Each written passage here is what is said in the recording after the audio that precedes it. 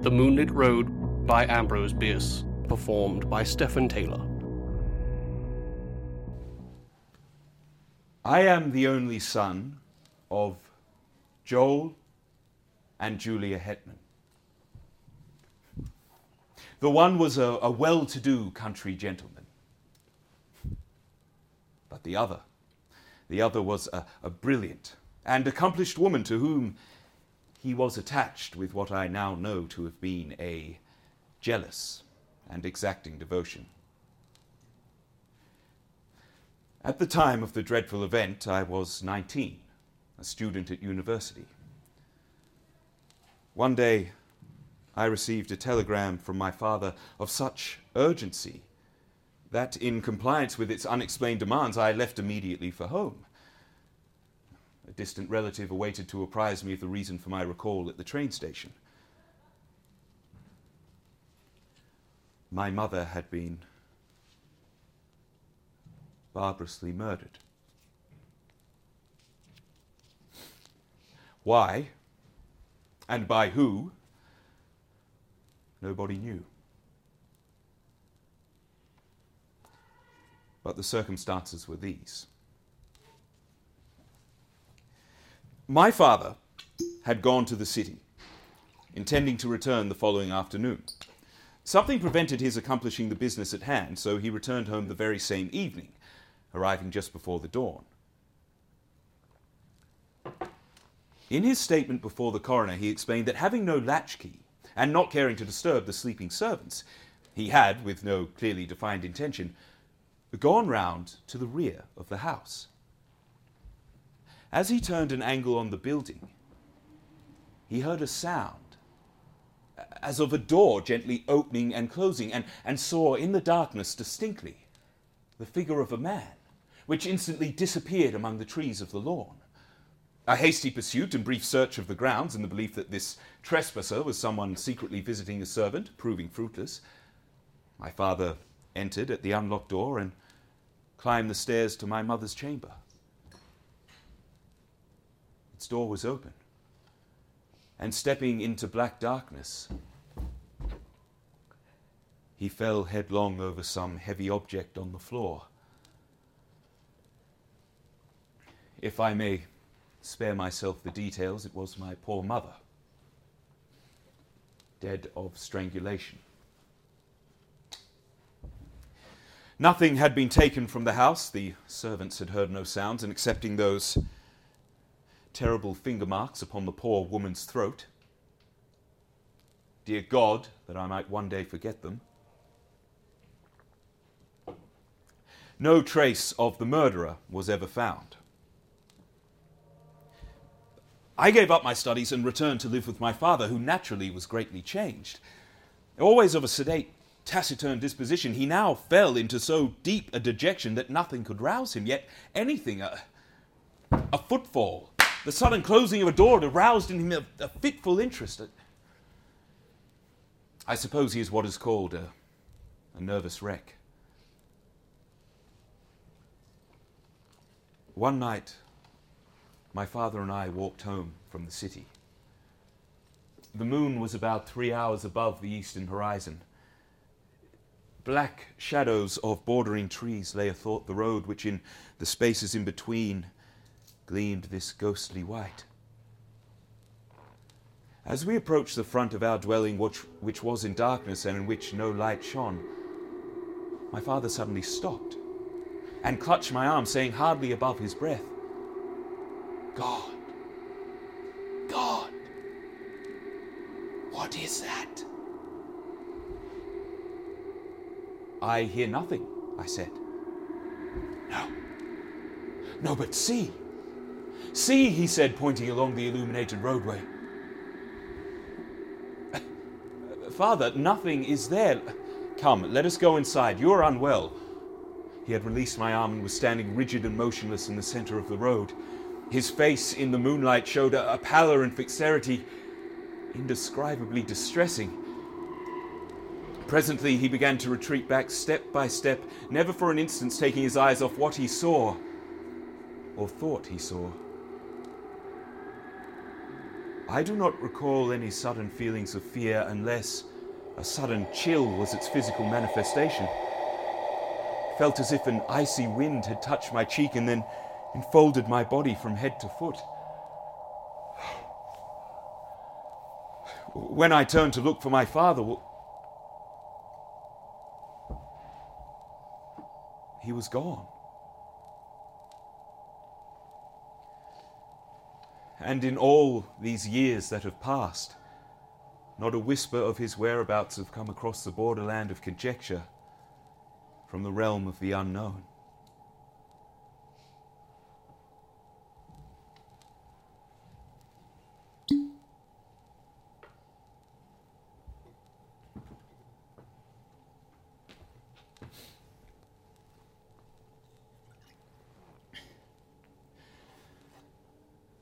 My name is Joel Hetman. You know, I seem once to have lived near a great city, a prosperous country gentleman. Married to a woman whom I loved and distrusted. We had, it sometimes seems, one child. But he is a vague figure, never clearly drawn, frequently altogether out of the picture. One luckless evening it occurred to me to test my wife's fidelity in a vulgar, commonplace manner. I told my wife that I would be going to the city and returning the following afternoon, but I returned home the very same evening, purposing to enter via a door with which I had so secretly tampered that it would seem to lock, yet not actually fasten. As I turned an angle on the building, I heard it open and close, and saw the figure of a man steal away into the darkness. With murder in my heart, I sprang after him. But he had disappeared without even the bad luck of identification.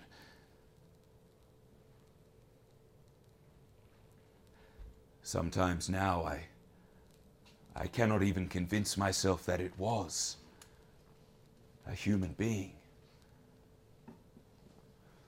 But blind and bestial, with all the insulted elemental passions of manhood in me, I entered at the unlocked door and climbed the stairs to my wife's chamber. I easily entered, and despite the black darkness, soon stood by the side of her bed.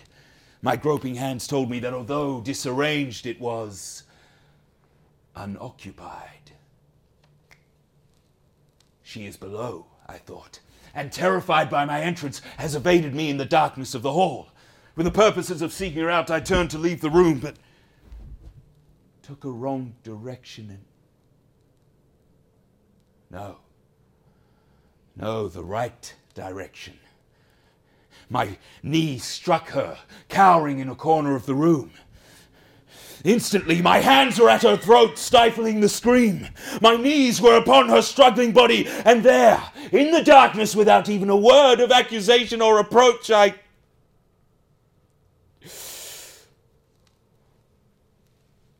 strangled her until she died. And there ends my dream.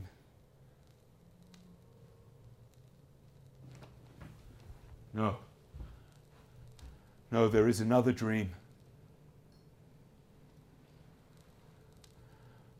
I stand on a moonlit road. I am aware of another's presence, but whose I cannot rightly determine. In the shadow of a great dwelling, I catch the gleam of white garments. A figure confronts me in the center of the roadway. My murdered wife. There is death in the face. The finger marks are upon the throat. Before this terrible apparition, I retreat in horror.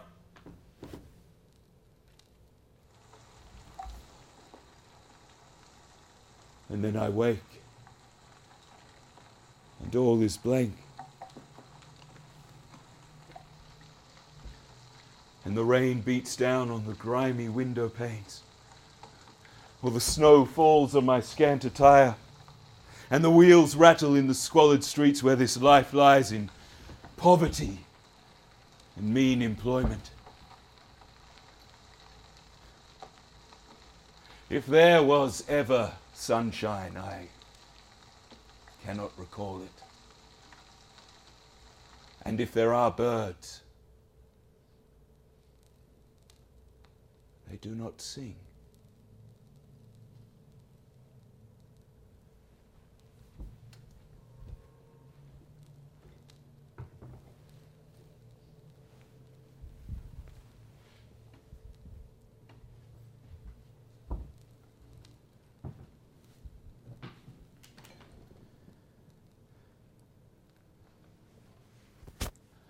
I had retired early and fallen almost immediately into a peaceful sleep from which I awoke with an indefinable sense of peril. My husband, Joel Hetman, was away from home. The servants slept in another part of the house, but these were familiar conditions. They had never before distressed me. Nevertheless, the strange fear grew so insupportable that, conquering my reluctance to move, I sat up and lit a candle by my bedside. Contrary to my hopes, this did not ease my fear, but seemed rather an added danger, for I reflected that the light would shine out beneath the door, exposing my presence to whatever evil thing lurked outside. Extinguishing the candle, I pulled the bedclothes about my head and must have laid trembling for what you would call hours. And then at last, it came. A soft, irregular footfall on the stairs, as of something that did not clearly see its way, to my disordered reasoning all the more terrifying. Oh, terror. We know this well. We who have passed into this realm of terror. But no, I did not die of fright. The thing went away. I heard it go back down the stairs, hurriedly, I thought, as if itself in sudden fear. I rose to call for help, but no sooner had my hand touched the doorknob when, oh merciful heaven, I heard the thing returning. Its footfalls were loud, they shook the house. I fled to an angle of the wall and crouched upon the floor. I tried to pray, I tried to call the name of my dear husband. Then I felt my hands feebly grasping at something which bore me back, felt my tongue thrusting between my teeth, and then I passed into this life. No, I have no idea of what it was. Some of what we know in life is the same in death. One night, I had searched unsuccessfully for my husband and son. They were nowhere about the house nor about the moonlit dawn. Suddenly, I heard the voice of my dear husband in recognition and astonishment, with that of my son in reassurance and dissuasion, and there by a group of trees they stood, near. The eyes of the elder man's were fixed on mine. He saw the death spell was broken. Love had conquered law. No. His face went white with fear. His eyes were those of a hunted animal. He turned and fled into the woods,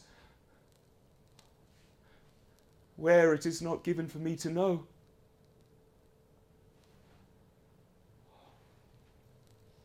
To my poor boy left doubly desolate, I have never been able to impart a sense of my presence to him. Soon he too will pass into this life and be lost to me forever. Oh God, what a thing it is to be a ghost. The Moonlit Road was written by Ambrose Bierce, performed by Stephen Taylor. This has been a production of The X Gene.